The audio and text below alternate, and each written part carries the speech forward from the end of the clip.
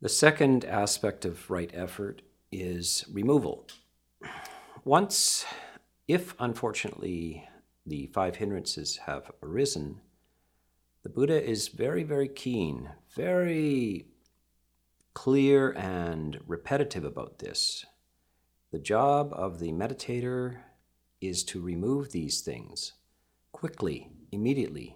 And if it takes effort, you must arouse that effort. This is a little in contra to ordinary discussions of sort of observing what's going on and getting to know your dark side or your hindrances. This is not the teachings of the Buddha. He is extremely interested in immediately freeing yourselves from these things. The next question is how to do this.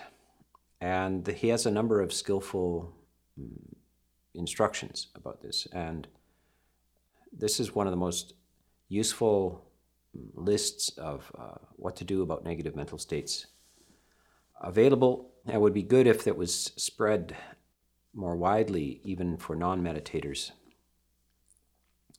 So the first thing is that we have this series of hindrances.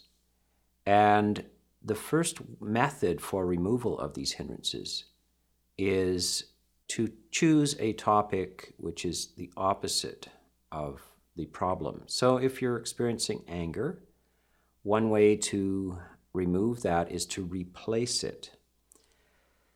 If you're filling yourself with goodwill, then anger has no opportunity or space to arise.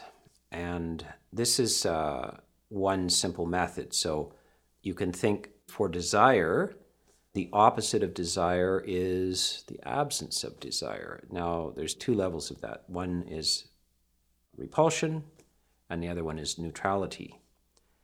So for lay people at least, one way to remove desire for a situation or an object or a person is to break it down into the four elements, that things are just made of substance, to de-glamorize the object that you're fascinated by. And so things are just made out of earth and water and air and fire. A car is made out of just rubber tires and steel and glass. That's all it is. So this is a way of deconstructing things and reducing their power. Agitation is reduced by serenity practices. Sloth is opposite of that, is to find some light or splash water in your face, get some exercise. Even contemplate the fact of death, that increases your energy. Doubt is, again, addressed. The opposite of doubt is clarity, calm. And so first of all, you would induce some serenity. You just go to the breath or some calming meditation, and then address it by asking questions from people who are good sources of information. So these are one way, perhaps the first way to remove these hindrances by their opposites. So the simile is a carpenter, when they assemble chairs, at least in the time of the Buddha, they assemble them with wooden pegs. They would put them together roughly with coarse wooden pegs, and then when they were ready for the final model, they tapped the refined peg in and drove the old peg out and had the finished peg in there. So you're driving out the negative structures by filling yourself with their opposites. There's also one sort of universal cure, which is the reflection on impermanence, which tends to address all five of these. It reduces either your aversion or your attraction to things when you realize that it's all just fleeting and eventually to just disappear. So it can be a universal prescription for these things if you're And it may work for you depending on how well you've reflected on impermanence. If not, then you should explore these kind of opposite remedies. The hindrance perhaps still persists. The next remedy is called fear and shame, in Pali Hiri Ottappa. Now, shame is not a very hip thing these days. And fear, you're probably wondering, isn't Buddhism advising you to be fearless? No, it's advising you to fear what should be feared. And what you should fear is you should fear for your own safety. So if these things come up, if you've got constant anger, desire, agitation, sloth, doubt, these things are harmful to you. And you should consider that if you keep this up, this is going to end badly, not well. And you should have high regard for your own safety and well-being. So you need to stir up a good deal of concern for where this is going. This is, people pick up all kinds of habits, and it starts lightly and almost innocently and ends in a very dramatic and bad way because they didn't have enough concern for themselves. So this fear is actually a form of concern for yourself. The next aspect is shame, which is more or less, the Buddha gives a simile of a young, beautiful person looking into a mirror, and they're ready to go out into society, and they discover that there's a dead snake hanging around their neck. This is repulsive, and it completely mars the beauty of that person. So also these characteristics mar the beauty of the mind. They mar your character. They put a stain on the possibilities of your personality.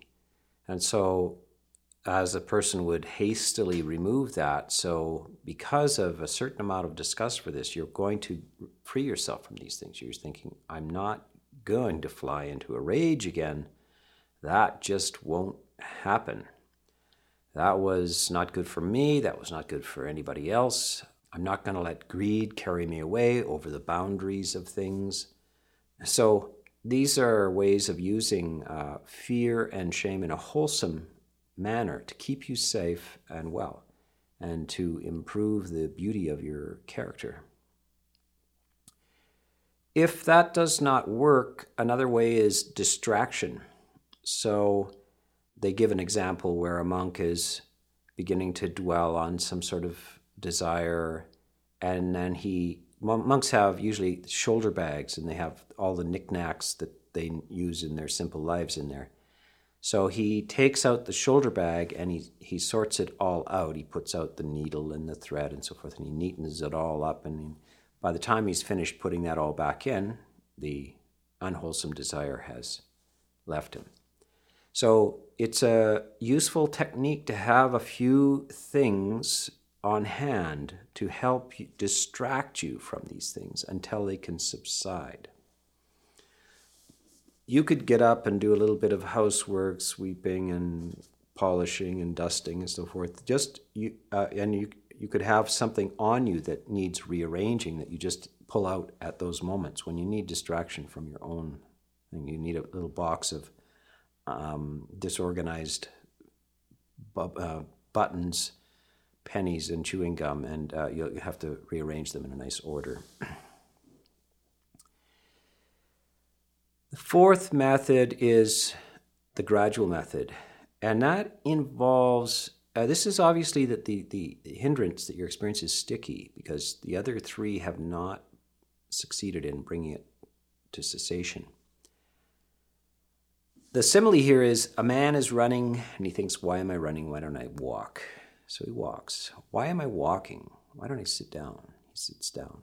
Why am I sitting? Why don't I lie down? He lies down. So you can see that the general idea here is to bring this down in stages. You can't go from running to lying down. There's too much energy in the hindrance. So it's got to be brought down in a gradual way. One method to initiate this, to get at least the first stage going, is to ask yourself, how did this start? Where did this start?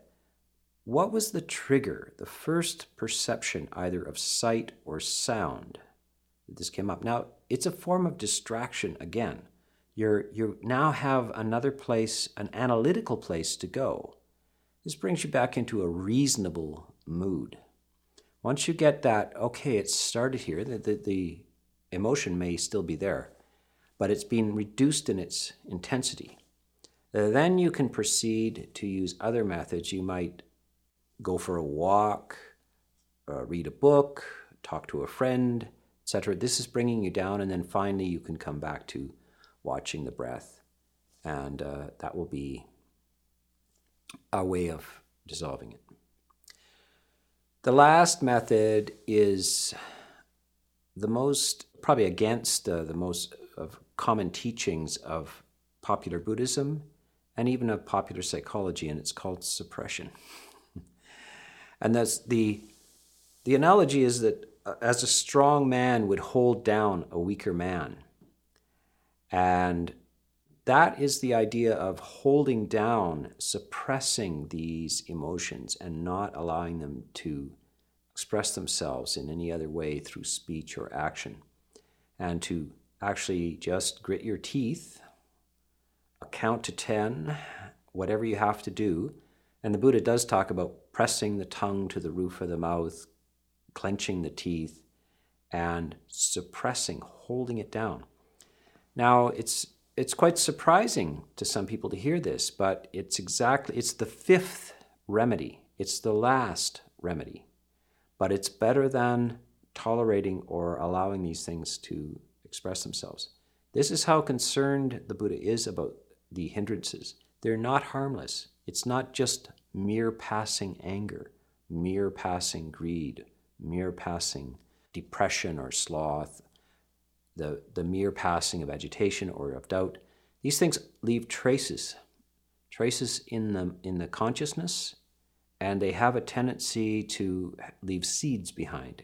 They will return, they will spread, they will become more powerful if you allow them. So it's not just a mere passing cloud in the sky. It's something to be taken very seriously and to be gotten rid of as soon as you can. And the results of getting rid of these things is that they weaken. It's very critical that they are the food of your basic misunderstanding about life. Whenever you experience these things, you nourish your own confusion. And it's that confusion that what we call avijja or ignorance that colors the rest of your decisions and actions in life and determine the whole trajectory of your life. And so if you can stop feeding that misinformation factory, then things will clear up by themselves. You will change. If you just deal with these hindrances and work very diligently in removing them if they arise, you will find yourself to be a different person. Not by even trying. The effort has come in the removal of these things and the replacement of these things. And you will just be handed different perspectives on life. You will feel like a different person because you can change. And you can change for the better. So this is a very brief overview of the removal of these hindrances if they have arisen. Of course, it's better to prevent their arising to begin with.